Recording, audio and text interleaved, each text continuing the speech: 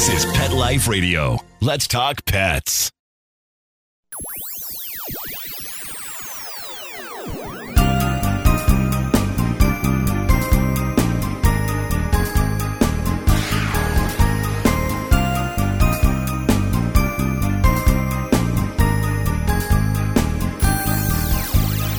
Hello and welcome to Paranormal Pets. We are down to our last few episodes on yokai. And for this particular episode, we are going to talk about the kappa. As per usual, the Start Clan Pug Pack remains asleep all around me, and I am talking into a recorder, so it'll be a very exciting night.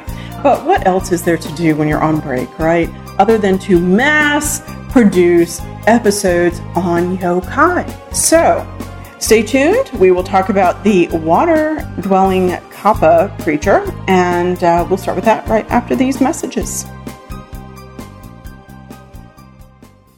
Tired of wasting money on giant bags, boxes, and jugs of litter that don't last? Switch to World's Best Cat Litter, the only litter that lets you use less and get more. World's Best Cat Litter uses the concentrated power of corn to deliver outstanding odor control and easy cleanup. It's lightweight, 99% dust-free, and pet, people, and planet friendly. It's even flushable. Make the switch to World's Best Cat Litter and save $2. Visit www.saveonworldsbest.com. Let's Talk Pets on PetLifeRadio.com.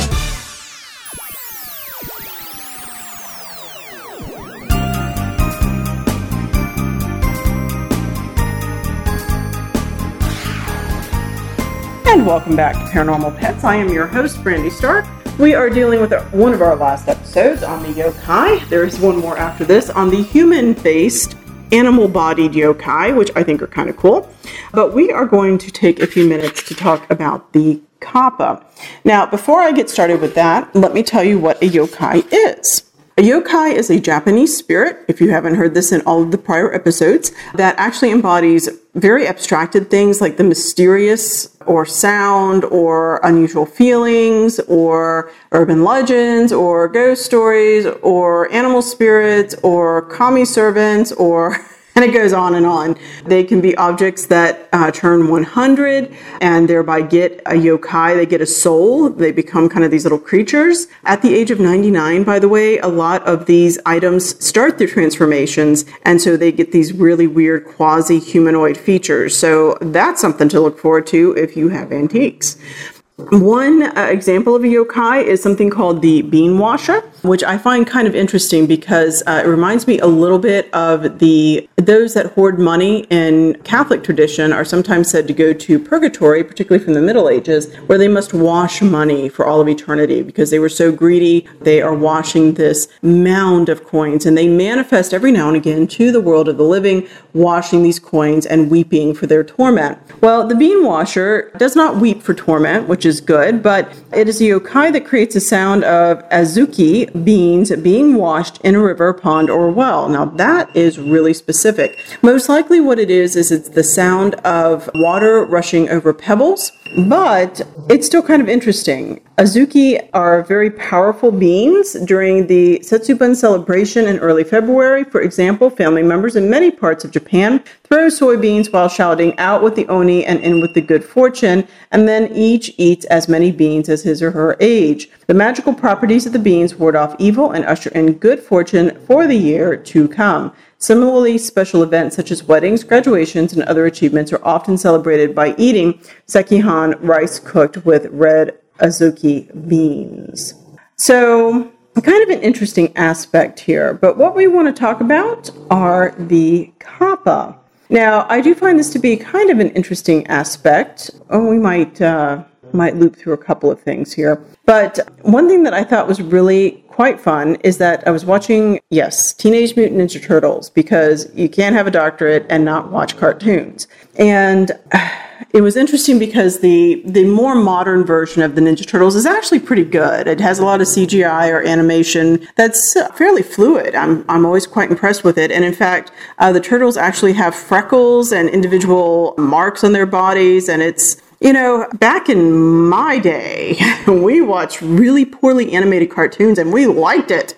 But here, I find the animation to be just I don't know, I just find it fascinating what we can do and how we can really create these fantastic worlds. I think that's perhaps the reason why we're starting to see, and why we have seen, this great rise in comic book film recently. But to get back to the story, they are actually also following some of the Eastman and Laird comic book from the early 80s, I believe. I actually had some of these. I can't believe it. I think I sold them off like in 1992. Which I never should have done because they're worth a fortune. But they actually meet up with this time-traveling woman who's kind of a ditz and doesn't know what she's doing. And she has this, magical wand, and it gets really messy, and they go back in time. Well, in one of these episodes, they go back to the 1980s because the Ninja Turtles have kind of modernized. They have adapted to our time period. They're approximately in, the 20 teens somewhere, so it's kind of interesting. One issue that I've always had with the Eastman and Laird version of the comic is that Splinter was a rat kept in a cage who learned ninjutsu by watching a ninjutsu master. And two, it always seemed a little hokey that he was so Japanese. That I'm not saying that they are not traditional and that there's not a connection to tradition, but they just seem so stuck in this ancient ideal that really seems to be more from, the Edo period than it would be in modern times. So one thing that this animated version does do is it modernizes the Turtles, and that includes the story. So they go back basically into the 1980s to a section of Japan where indeed, while their master is still human, in this version, he was a human who was touched by the radioactive slime, which is a mutagen, and then touched by a rat, and therefore he becomes a humanoid rat, which is kind of interesting. So he's not a rat that mutates into a humanoid form. He's a human that mutates into a rat form. So he was human, he was married, and he had a daughter, but he did have a rival, and that ultimately becomes the Shredder. And they did keep true to that story from Eastman and Laird that these two men were rivaling for the affection of a woman. Splinter, of course, won and married her, and they had a child. Okay, so the Turtles end up going back to the day where essentially the Shredder is born, if you will. Tenshin dies, and their master ends up leaving Japan. And it's quite interesting because they have to avoid him at all costs because they can't change his timeline. But they end up running into her. And she looks at them and she says, "Oh my gosh, you're Kappa." And they're like, no, we're not. But when you listen to the description of what a Kappa looks like and some of the old images from Japan, they are totally Kappa. I was like, what? Kappa are basically described as a combination of amphibians being frogs, humans, and turtles. There we go. And I've seen some of these images from an older time period, and honestly, I think Eastman and Laird kind of pulled from those descriptions to create the Ninja Turtles. If you are not aware, by the way, they also tied to the Daredevil folklore because Daredevil was hit in the head by this radioactive container and then the container rolls off. And so they kind of pick up the story of where that container goes. And so that's where you get the Ninja Turtles. This stuff opens up and they get mutated. So it was actually a very funny episode. And to placate them, she keeps giving them cucumbers because Kappa love cucumbers. And so, they're like, enough with the cucumbers. We're here to tell you should really stay with, Yoshi. He's a really great guy. Because I guess at one point she was actually feeling a little bit smothered by him, that his really retroactive ways and this clinging to tradition was kind of bringing her down, and she did want to modernize. And her character was, of course, in jeans and a t-shirt, whereas he is still wearing the much more traditional martial art outfit. So it was actually fairly skillfully done. I think the writing was pretty decent. I mean, it is still a kid's show, so, we're not going to have any huge revelations here, but I watched that episode, and then here comes this book, and I read about the yokai and the Kappa, and I was just like, this is really cool. And again, it kind of shows how some or a lot of these Japanese images have kind of translated and begun to sink into our own culture through anime and popular television. So there you go. This is a good humanities class, but I won't go there. So what is a Kappa? Kappa is also called a Kawatoro. And this information comes from the Book of Yokai, Mysterious Creatures of Japanese Folklore. The Kappa is associated with water, usually rivers, ponds, or swamps. It is one of the most famous of all yokai in Japan. Different legends and beliefs about it are distributed throughout the country. But generally speaking, the Kappa is thought of as scaly or slimy, greenish in color, with webbed feet and hands, and a carapace on its back. Sometimes it resembles a monkey, a giant frog, or a turtle. It is the size of a young child, but disproportionately strong, again, matching the Ninja Turtles. I think they're only 5 feet tall, so a little bit bigger than a child, but interesting there.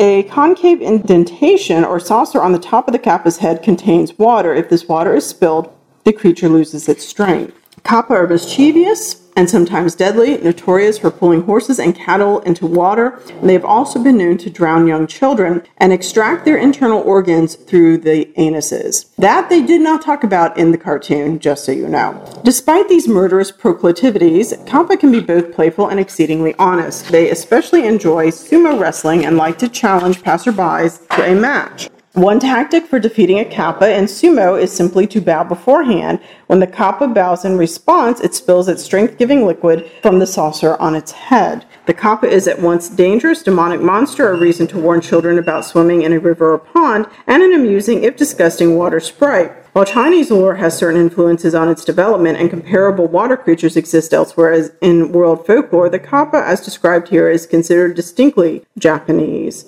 Kappa are fond of certain foods, including melons, eggplants, and especially cucumbers, which we went over. In many places, children were warned not to go swimming after eating cucumbers because they might be attacked by a kappa. In some communities, there is a tradition that leaving cucumbers at shrines or in the water as offering to appease the resident kappa, was preferred. In fact, in Japan and much of the rest of the world, sushi rolls are made with cucumbers are called kappa maki, named for the kappa's love of the summer vegetables.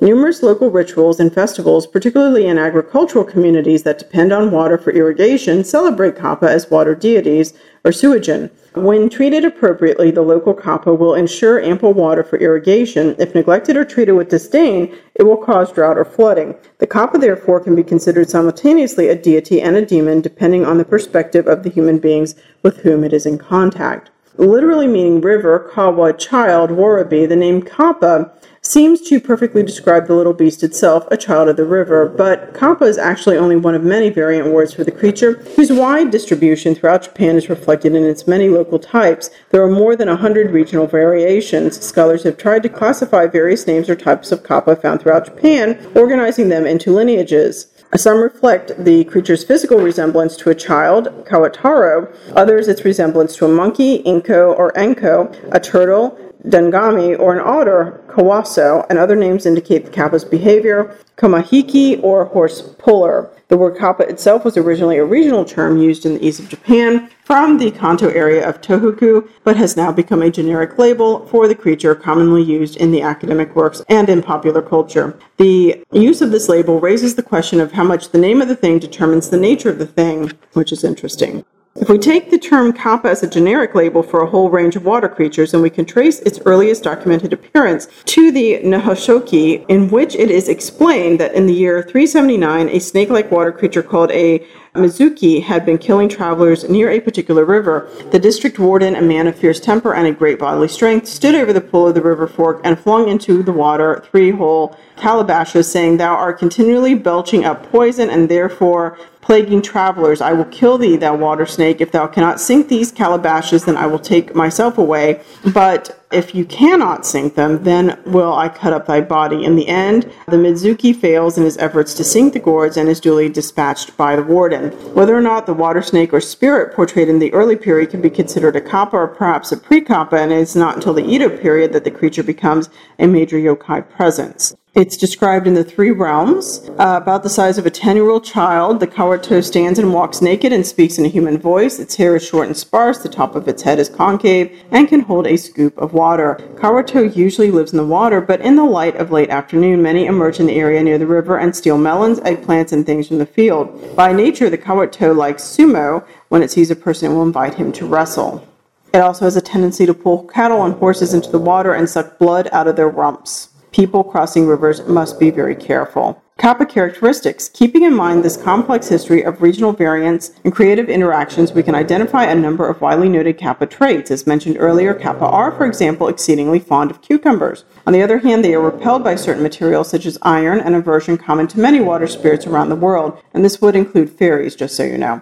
Their inability to cope with calabashes or gourds is demonstrated in the Nihonshoki passage quoted earlier persists in a much later folk narrative known as the Kappa Murairi, the Kappa bridegroom tale. A farmer offers to give his daughter to anybody who can successfully irrigate his fields. He had assumed this would be a human being, of course, but it is a local Kappa who eventually performs the task and receives the daughter's hand. The prospective bride, understandably, is not keen on the relationship and challenges the Kappa to sink some gourds in a river. Unable to complete this impossible assignment, the Kappa exhausts himself, forsaking the marriage. Particularly in the northern part of Japan, Kappa were known for pulling horses into water.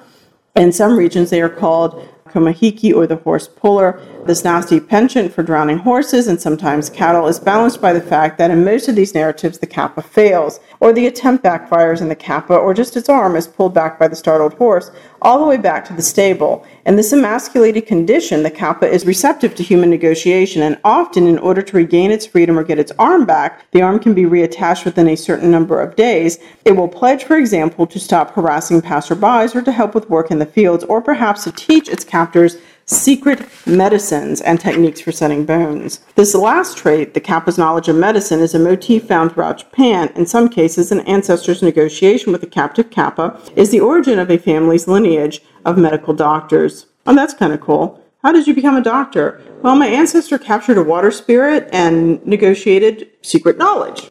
Check. Yeah, okay. So let's switch to a website. We'll take a look at some of the characteristics of the Kappa, because it is also known for one rather unusual trait, and that is that it has a fascination for human rears. Yes. So while our last episode actually talked about shape-shifting scrotum, this one talks about buttocks caressing Kappa. And what we're going to do is we're going to pause for some messages, and hopefully I'm not giving my producer too much of a headache once again. And when we get back, we will talk about the remainder of the Kappa example.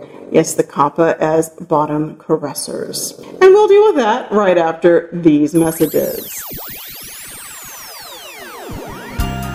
Now, time for something really scary. A word from our sponsors. Paranormal Pets will reappear before you can say Bigfoot. Don't run away.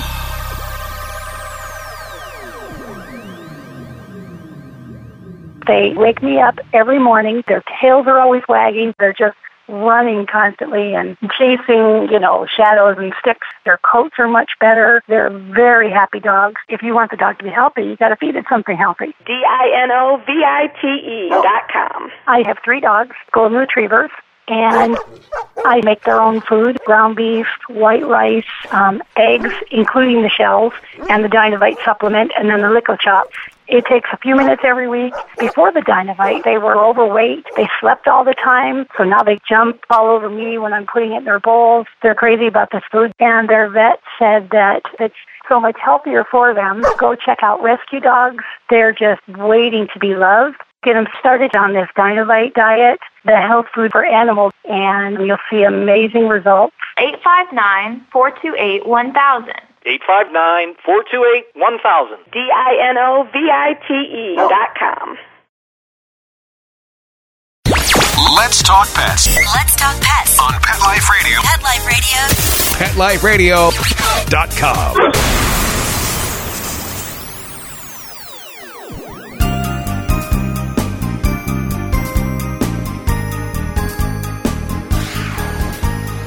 And welcome back to Paranormal Pets. Yes, this is the part of the episode that you've been waiting for. So we are going to go to www.onmarkproductions.com, and we are going to talk a little bit about some of the characteristics of the Kappa. They are also known as Shirikadama because, as drowning victims are generally found with distended anuses, swollen rectals, the Kappa is sometimes called a Shirikadoma, which basically means anus ball or anus vampire.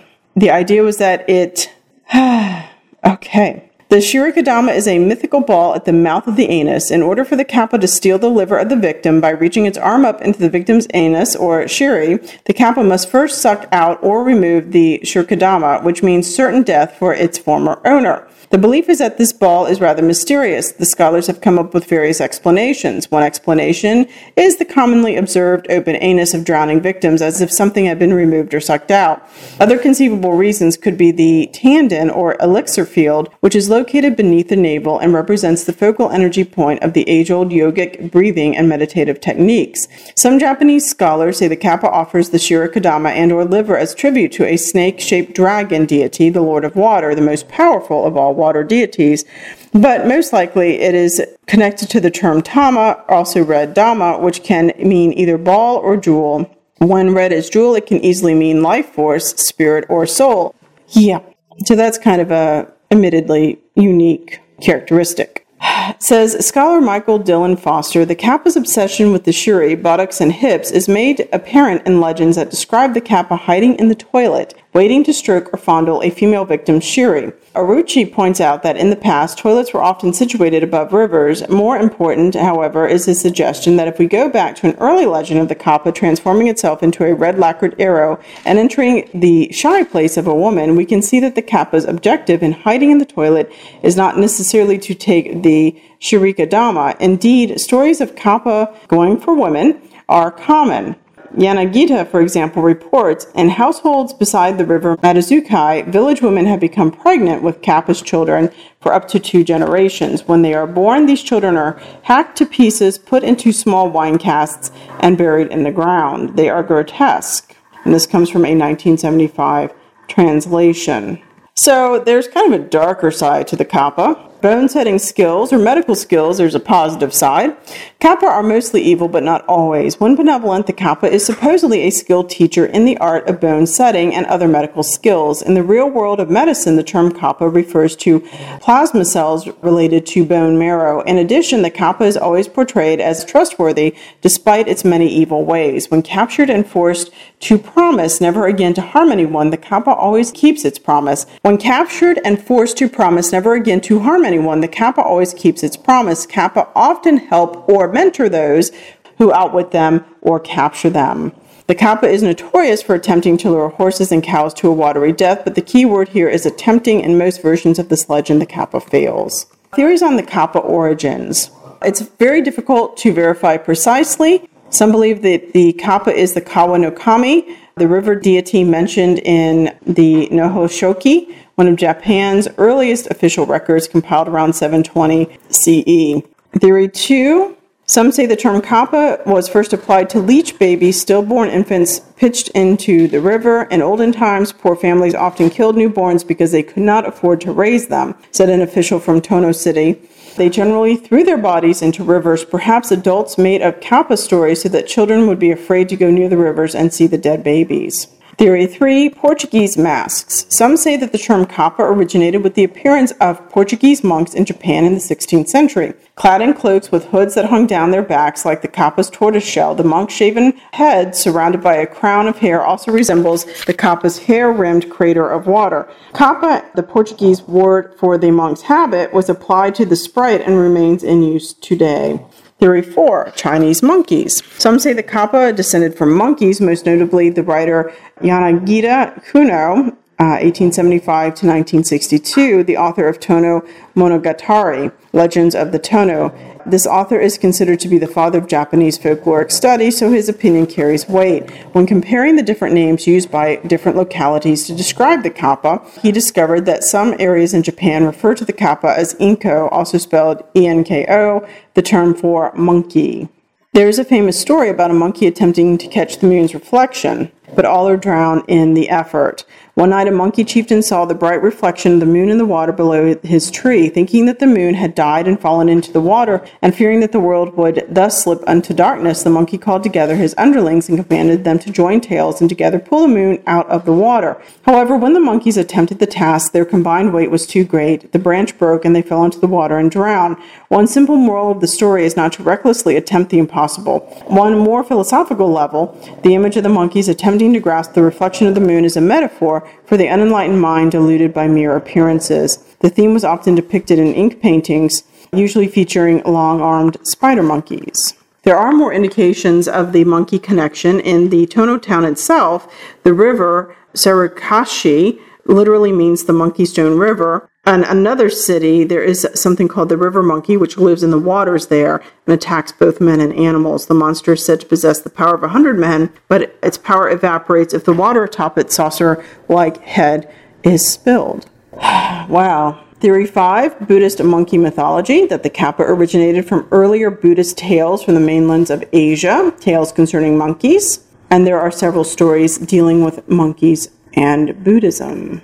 So, that actually gives me a whole new spin on that Teenage Mutant Ninja Turtle episode, I have to say, and thereby I will have to rewatch it in a whole new light. No wonder she was constantly giving them cucumbers if they are also supposed to create kappa human babies, have an affection for hips and rears, and or suck internal organs out through the anus. I would be giving a lot of cucumbers too. So, with that, we are going to finish up this episode on the kappa, the water spirits of Japan. And we have one more episode in which we'll kind of do a catch-all, maybe looking at the river otter, a couple of the minor yokai animal spirits, and then dealing with the human-faced animal yokai. So, with that, I will remind you to once again, please support your animal rescues, please adopt. If you would like to check out more on the paranormal, feel free to check out the Spirits of St. Petersburg, www.spiritsofstpetersburg.com, St. Petersburg Paranormal Investigation, SPPIPinellas.net. Feel free to purchase a copy of Spectral Musings, which is up on Amazon.com. If you search for Spectral Musings plus Brandy Stark, it should come up. This does support the paranormal investigation that I and my teams do. Feel free to browse through the older episodes of Paranormal Pets. And I think with that, I am done. I hope you enjoyed this episode. I don't know, the Japanese are throwing a lot at me these past couple days, and a lot of it is very unusual for a Western mind. And happy hauntings. I'll catch you next episode for some of the human-faced animal kappa and a few of the catch-all yokai categories. Whew. Maybe I need to drink more coffee. Take care, and I'll see you later.